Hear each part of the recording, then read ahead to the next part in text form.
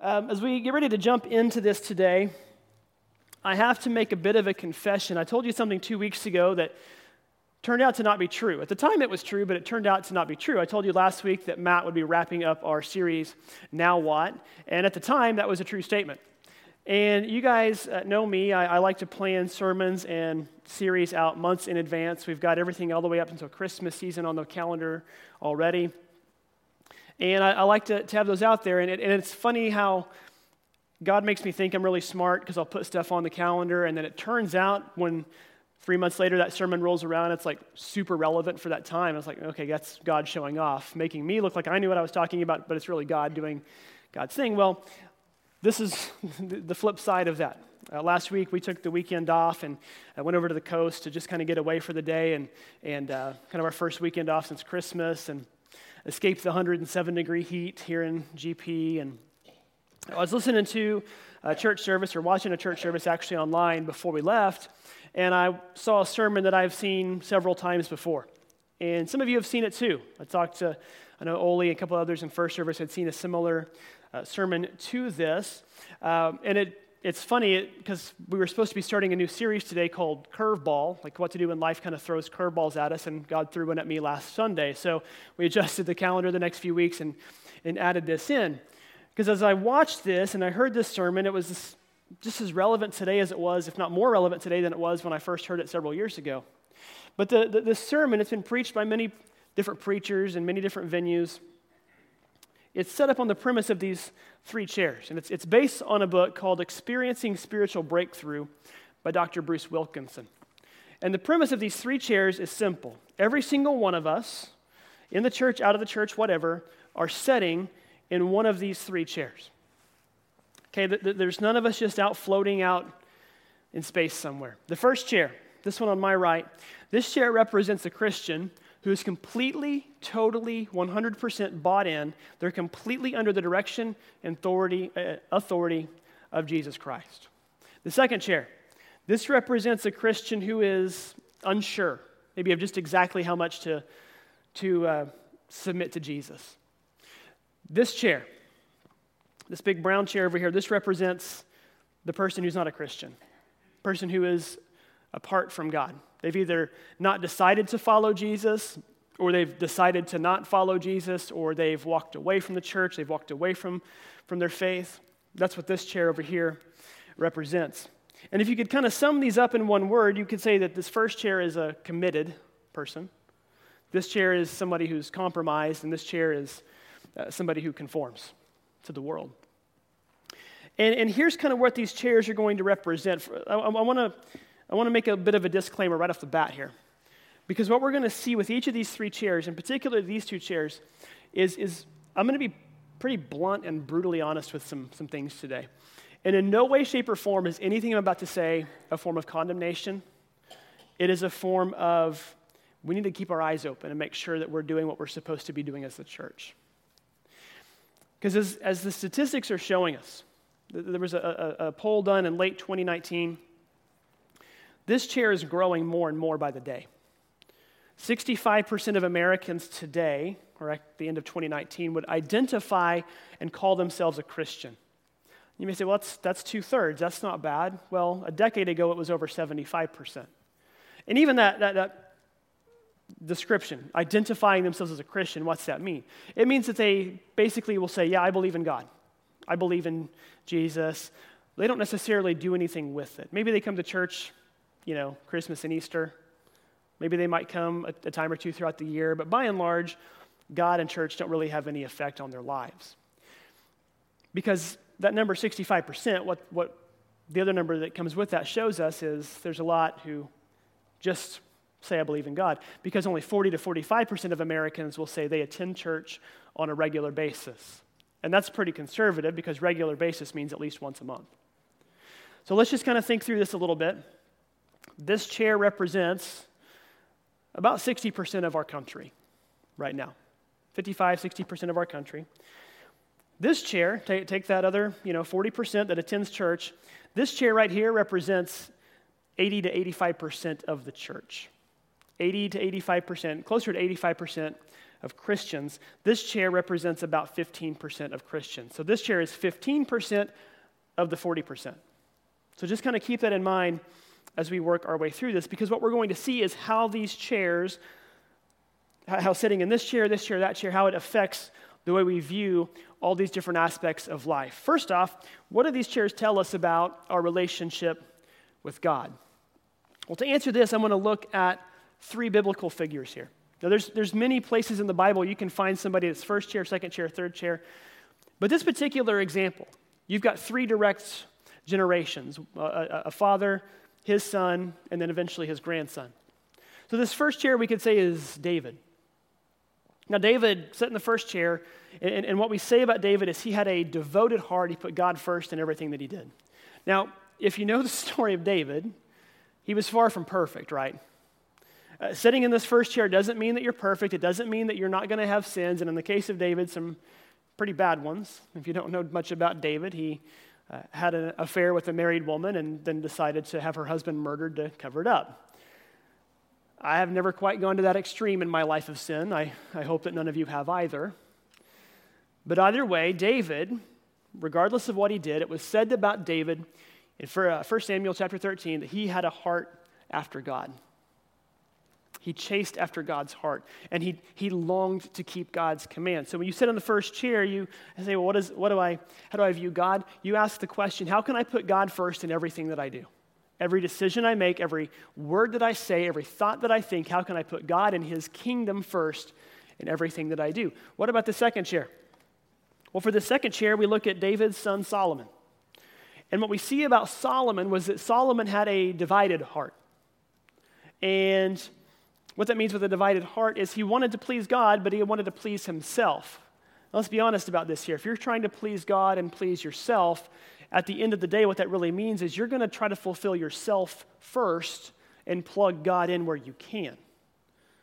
What do I mean by that? You'll follow God except where it's uncomfortable or inconvenient. Solomon, his story was that he started chasing after other gods. It says this in 1 Kings chapter 11. As Solomon grew old, his wives turned his heart after other gods, and his heart was not fully devoted to the Lord his God, as the heart of his father David had been. What's that mean? It means we value church. We'll be there, unless there's something else to go do. You don't have to be a perfect attendance Christian to sit in the first chair, but church needs to be a priority. The Bible needs to be a priority. Prayer needs to be a priority. That's a big difference. When you sit in this chair, you'll follow Christ when it's easy, when it's convenient, when it fits into your schedule. What about this third chair? Well, for this chair, we look at Solomon's son, Rehoboam. Now, Rehoboam, if you don't know much about him, David followed God. Solomon sort of followed God. Rehoboam had nothing to do with God. In fact, it says this in 1 Kings 12, Rehoboam rejected the advice the elders gave him and consulted the young men who had grown up with him and were serving him. Those old men it talks about, those are the spiritual advisors of Solomon. And even some still left from David.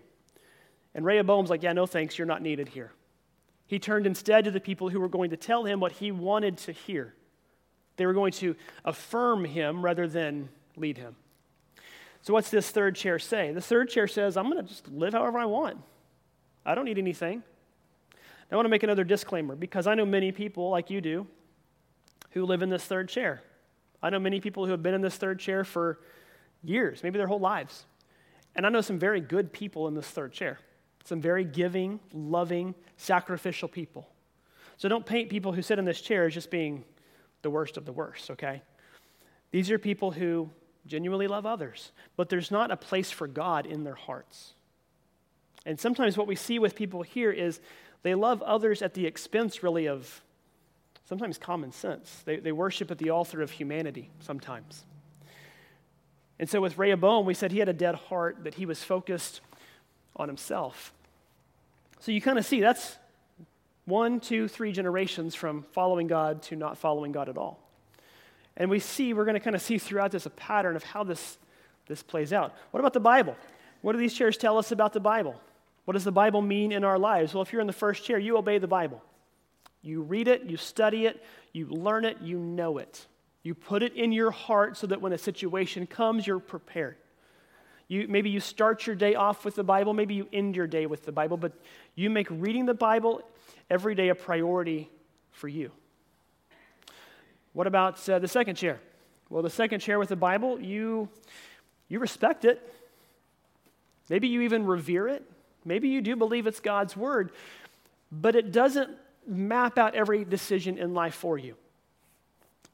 You read the Bible when it's convenient, when you remember to.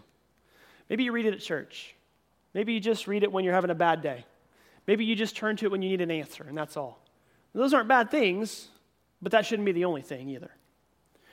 What the second chair does with the Bible in particular, there's two things that the second chair tends to do with the Bible that are both very dangerous. The first is we tend to cherry pick it.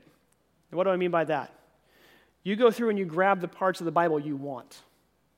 We all highlight certain verses. I can do all things through Christ who gives me strength. I'll never leave you nor forsake you. Everybody's favorite, I know the plans I have for you.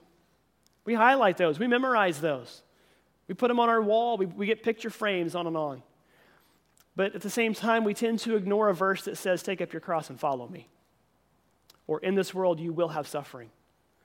Or rejoice when you have trials and sufferings of many kind. We don't like those. We ignore those.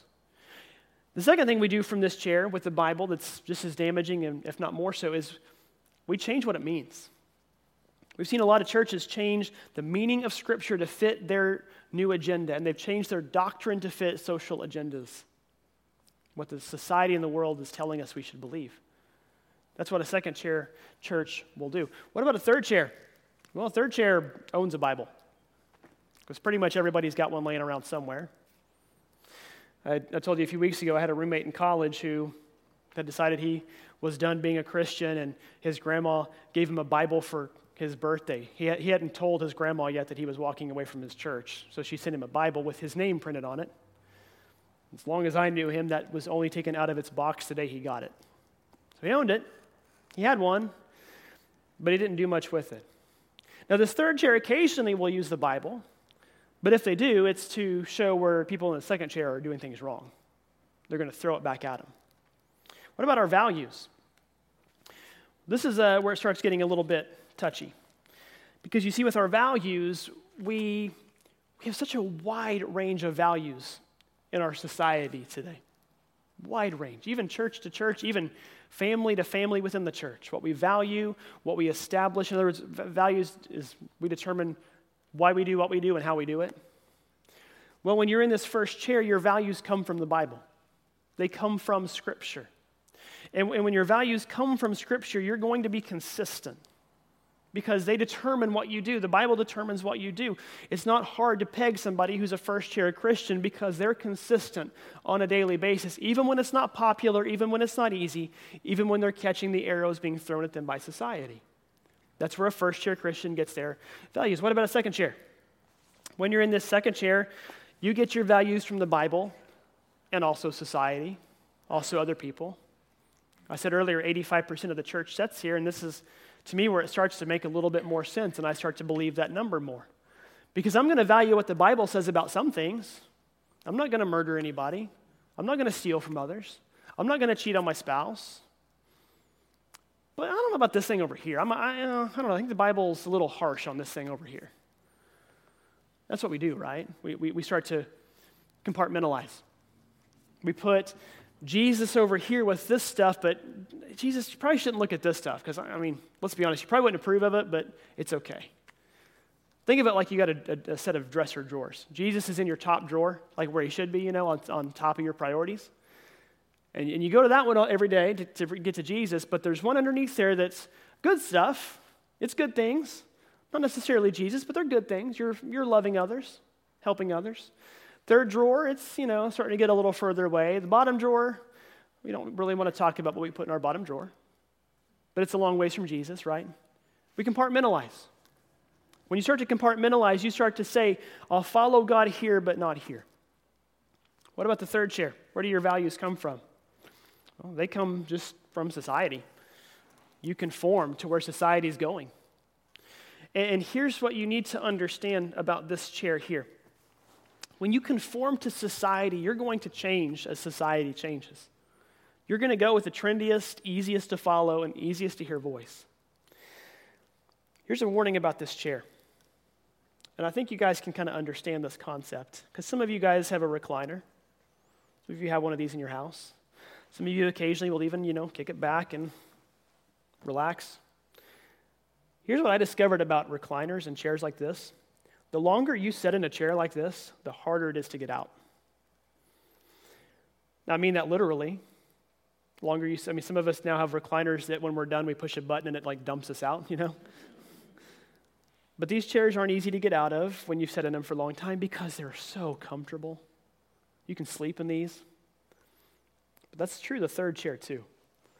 The longer you sit in the third chair, the harder it is to get out of that third chair. Now, here's where this is such a big issue on our values. We have such a wide range of values. And we get our values from a source we believe to be true. Now, if you weren't here a couple of weeks ago, we talked about this, about the fear in our society and how we can't believe what we read and hear anymore with stuff that's going on in the news, with whether it's COVID or whether it's stuff in Portland or whatever. We just what's the truth? What's the actual true story? We don't really fully know, right? Well, here's the problem. When we start to get away from a truth source, I start determining what my values are. And we said a couple of weeks ago that 60-something% of Americans today don't believe in an absolute moral right and wrong. And almost 50% of Christians don't believe in an absolute moral right and wrong. When that's the case, we're determining our own moral compasses. We're determining our own basis for what's right and wrong. And here's the thing. We might have we have different values, and 95% of them might be the same, but that 5% is always going to be bigger than that 95%. Why? Because that's what we focus on. And what we're seeing more and more as we're getting further and further away, we're just pushing this Bible and chair away from what we determine our values to be. When we do that, we will have division. We will have conflict. We will have strife. Because it's starting to become me versus you and us versus them. The further we push the Bible away, there's no getting around it, the more division we're going to have. I turned 38 last week. I've never seen our country more divided than it is right now. Some of you lived through the 60s. Maybe you can tell me later whether that was worse than this. I don't know. But right now, I can tell you in my lifetime, it's never been worse than it is. And I don't see it getting better in the next few months. We have an election in 3 months that, I'm dreading, I'll be honest with you. Because I just feel like it's going to continue to push us further and further apart. And what we need to remember, church, is this. When we push the Bible further and further away from the source of our truth and the source of our values, what we have to admit as a church, we're allowing the outside world and society to start impacting and changing us rather than the other way around. That's exactly what's happening with many churches today. Let's get a little more personal with this. What does these chairs tell us about marriage? Well, this first chair, if you're a first chair Christian, if you're a first chair family with you, your marriage is a covenant, meaning it's unbreakable. There's no conditions on it. Jennifer and I got married just over 11 years ago, and when we got married that day, we stood on the stage in a church in front of a church full of our friends and family. We made a promise to those people there and a promise to God that we would love each other, that we would honor each other, that we would keep each other for better or for worse, for richer or for poor, sickness and health, on and on. Now, unless you wrote your own vows at your wedding, I'm assuming you made a very, very similar statement and promise. And here's the thing about our marriage. Our marriage, is it perfect? No. Do we have disagreements? Yes. Am I always the one who's right? Ask me later when she's not sitting 5 feet from me. But here's the thing with our marriage. There's one word that's never been allowed to be discussed in our home. Even in the midst of a fight where we just want to get out of the house and not see each other, we never even consider the notion and the idea of divorce. It's simply not an option for us. We're in this through thick and thin. Now, she likes to sometimes use the phrase, that divorce is not an option, but murder might be. So if I ever show up missing, I don't want to point fingers, but you know where to start looking. What about the second chair? The first chair views the marriage as a covenant. The second chair views the marriage as a contract. What's the difference? Like, well, that's the same thing. No, it's really not. A covenant has no conditions. A covenant is not easily broken. A contract does have conditions, and as long as those conditions are met, the contract is solid. But when those conditions stop being met, the contract is void. If you've ever signed a legal document, a legal contract, you know how that works, right? If the other side's not meeting their expectations and their requirements, then the contract is void. How does that work with marriage? Well, we look at our marriage and we go, I'm going to love you for better, for worse, for richer, for poor, if, fill in the blank. As long as you're meeting my needs, I'm going to honor yours. It's a self-first marriage. Third chair. Well, marriage is an option. It's an option these days. It's a convenience, if you want to call it that. Marriage isn't required in society anymore.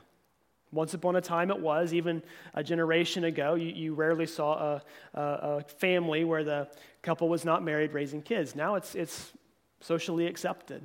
And so marriage for this third chair is an option. What about parenting? What does it tell us about parenting? Now, a lot of you, your kids are grown. If you're like me, we're still raising our kids. We've got an 8-year-old, we've got a 5-year-old, and a 2-year-old.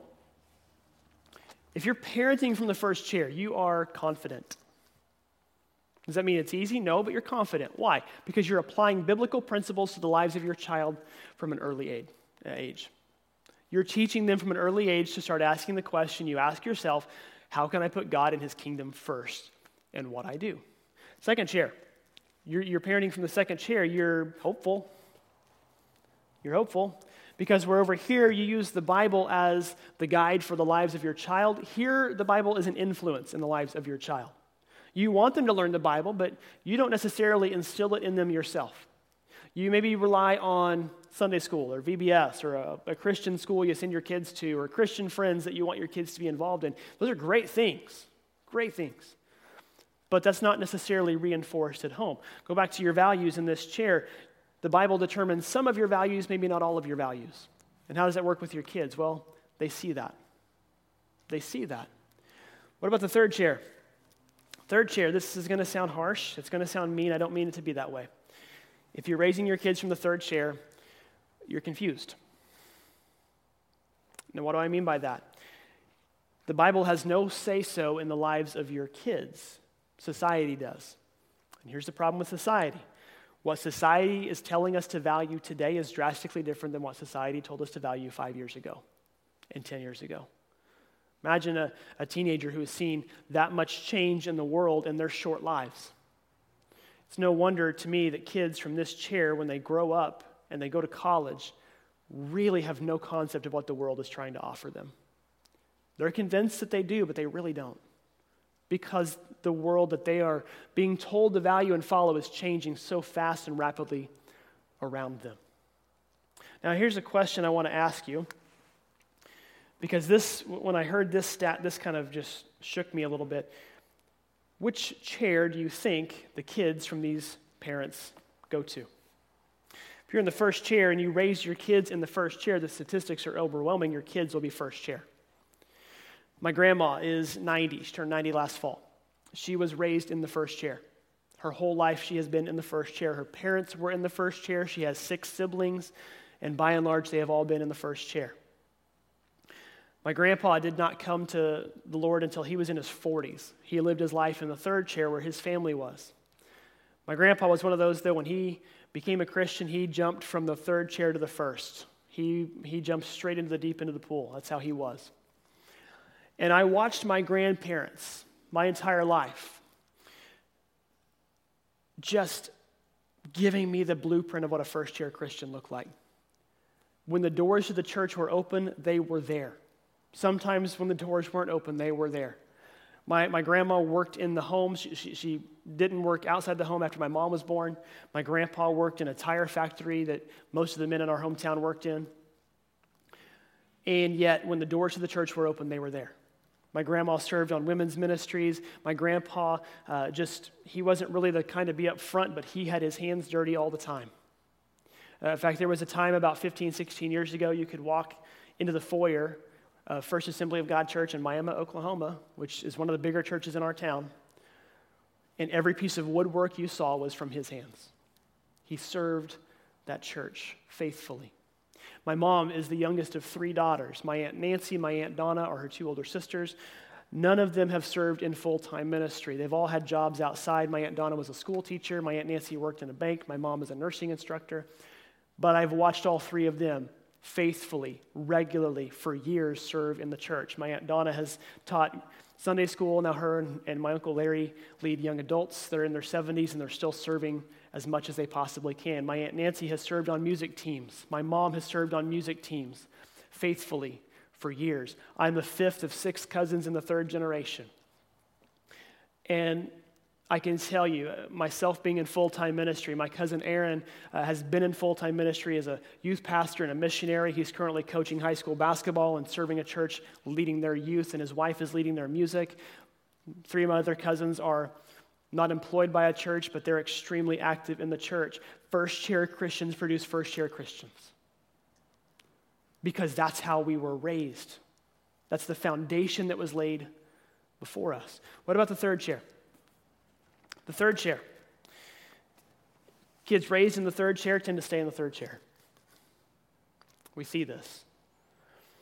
Now, does that mean somebody who is raised in the 3rd chair can't come to the 1st chair? No, absolutely not. The numbers are pretty heavy, though, that people who grow up in this 3rd chair have a hard time getting to that 1st chair. It happens. Some of you did that. Some of you moved from this 3rd chair to that 1st chair, and you're a great testimony.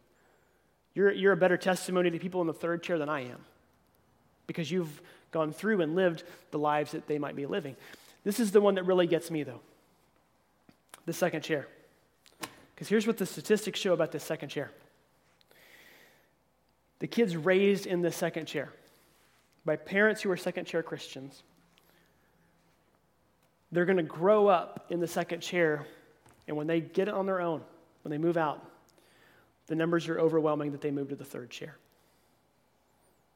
I've seen it with friends. I've seen it with people we went to church with, and it's heartbreaking. But here's why.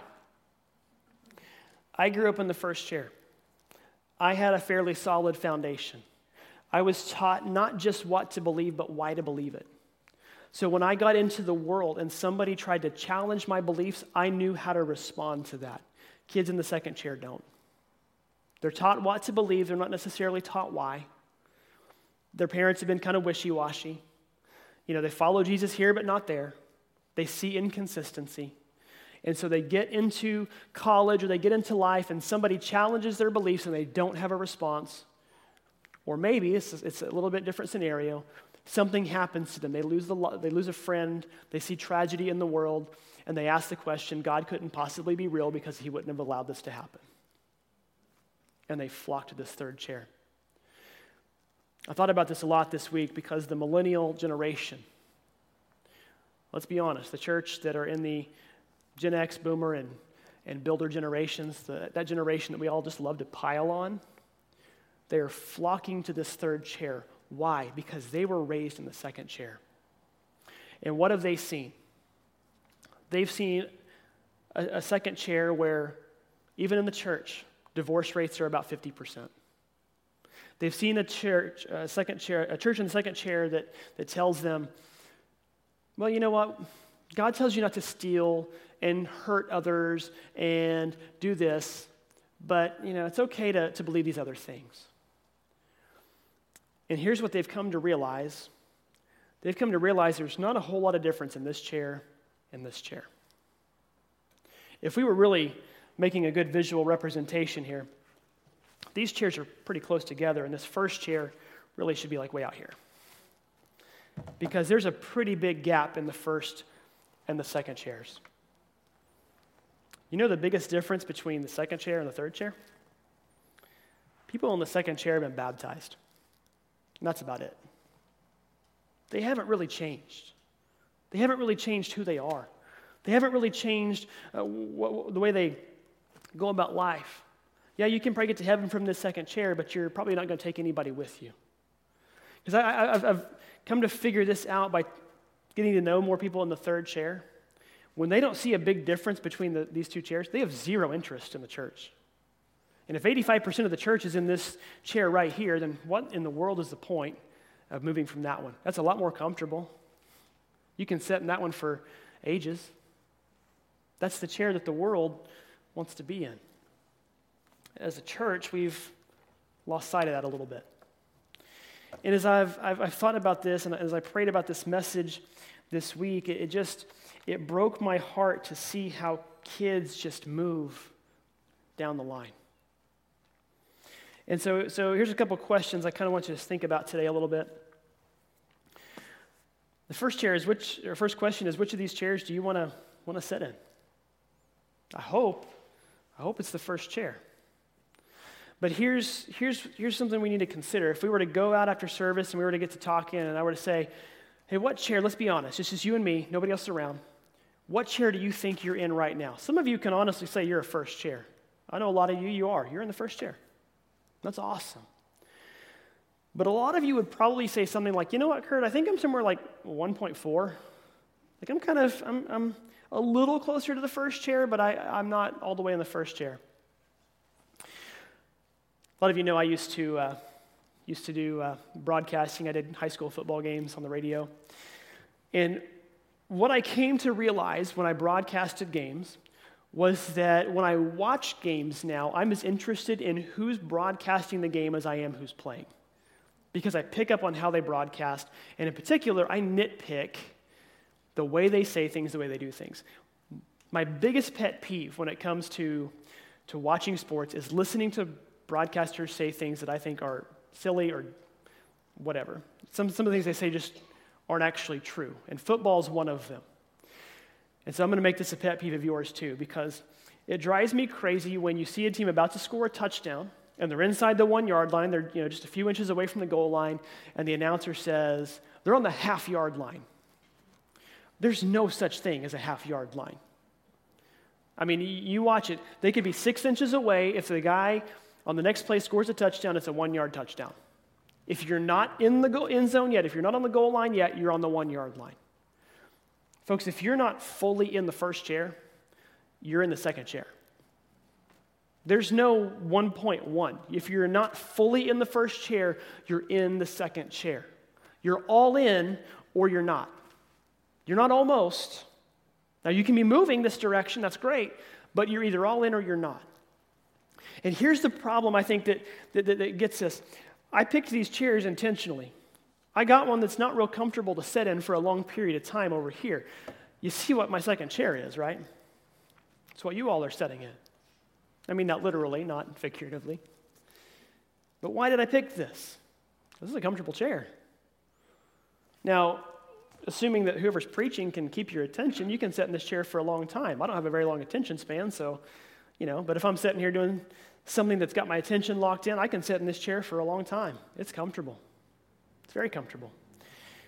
And here's the problem I think that we hit. And here's why we have 85% of our church in this chair today.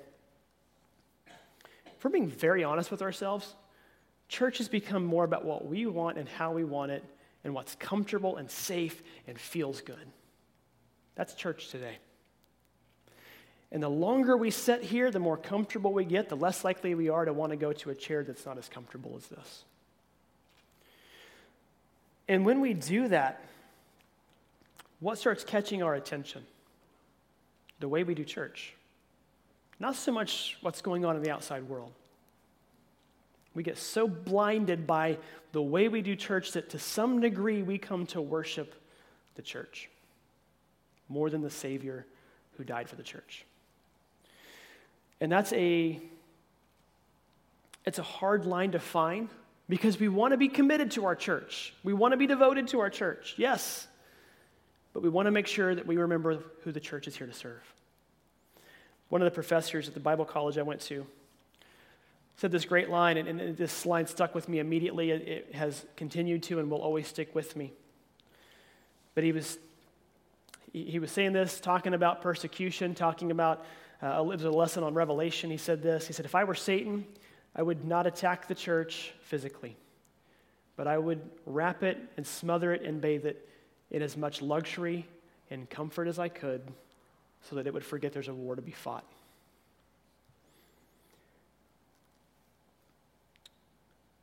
When I look at the church in the United States of America in 2020, I cannot think of a more profound description of it. We are so interested in consuming ourselves with comfort that when we see a war, we just blame the war for being the war. We forget that's our battle to fight. We're more interested in having things a certain way than we are going and making disciples. This becomes our battleground. This becomes our spot for division. And so we have to make a realization, church, that the only way as a church we can continue to be the church is not in the second chair, but it's from this first chair. Your question you need to ask yourself today, if you're very honest with yourself and you go, you know what, I'm not fully in the first chair. Here's your question. What do I need to change about myself so that I become a first chair Christian? What do I need to change about myself? That's a question you've got to answer yourself. But here's another question I'm going to throw at you, because in the midst of our world today, our world that is just chaotic, COVID and everybody's responses to it, Black Lives Matter and everybody's responses to it, on and on the list goes, our world that's just, we're trying to make sense of. Let me ask you a question from each of these chairs. How should the person sitting in this chair respond to the world today? If you're in this first chair, it's actually pretty simple. You recommit. You go, well, I'm in the first chair. I don't need to recommit. I'm already committed. You need to recommit every day. We recommit by making sure we're still reading our Bible daily, praying daily, putting things first. Maybe you've heard the phrase, once you're married, you don't stop dating your wife. You keep chasing after your wife and dating her even after you're married. You keep chasing after God. It says this in Matthew chapter 6. Jesus said, seek first his kingdom and his righteousness. That should be the first thing that we chase after. So here's what we need to understand, and if you're in the first chair, you probably do understand this already. The world is changing around us, and as one of my former pastors likes to say, the church is no longer the home team.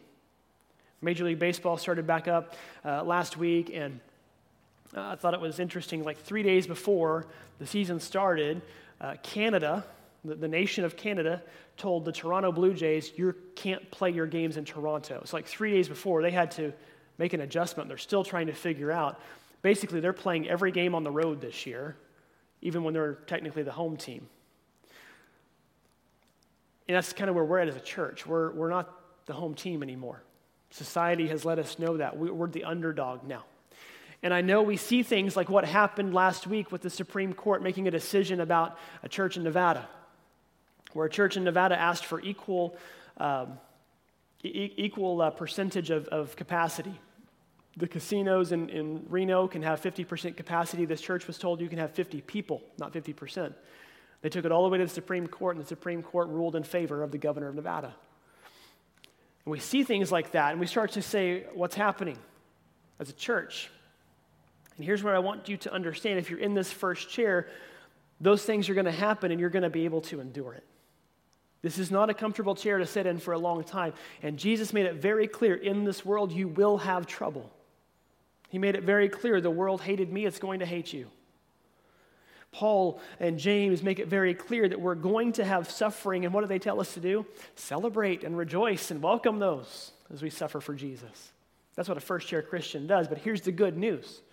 Society experts have always said this, that when 10% of a population, this 10% that occupy this chair, when 10% of a population radically, completely buy in and are radically and completely committed to a cause, if they're persistent and they're patient and they endure, they will in time start to change and impact society. So if you're a first-chair Christian, man, keep plugging away. It won't be easy, but keep plugging away. What about this third chair? If you're in this third chair, I'm going to ask you to receive. You recommit in the first chair, you receive in the third chair. Now, I said this earlier, if you're in this third chair, I want you to understand something. Nothing I've said today was said out of some sort of condemnation. Because if you're in this third chair, if you're watching online, maybe you're here in this third chair, we love you. We love you. We believe with all of our hearts at this church that Jesus loves you, that he created you, that he died for you. And we want you to understand and experience what we have come to understand and experience, that is the love of Jesus. But here's what I want you to ask yourself. If you're in the third chair, if you're honestly can tell yourself you're in the third chair, ask yourself a question. Over the last 6 months, how has the world impacted your views on life? Because I'm seeing from more and more people this concept that sitting in the third chair, you're starting to wonder what life is really all about. Because you're hearing one politician say one thing and another politician say another thing and another celebrity say this and another professor say that and an expert say this. And all these things that you think you can trust and believe in, you don't really know anymore. And you're starting to understand what a lot of us have, that nothing in this world can actually satisfy or fulfill you. And if that's you, I want to leave you with the words of C.S. Lewis, who said this better than anybody I think ever has. He said this in his book, Mere Christianity.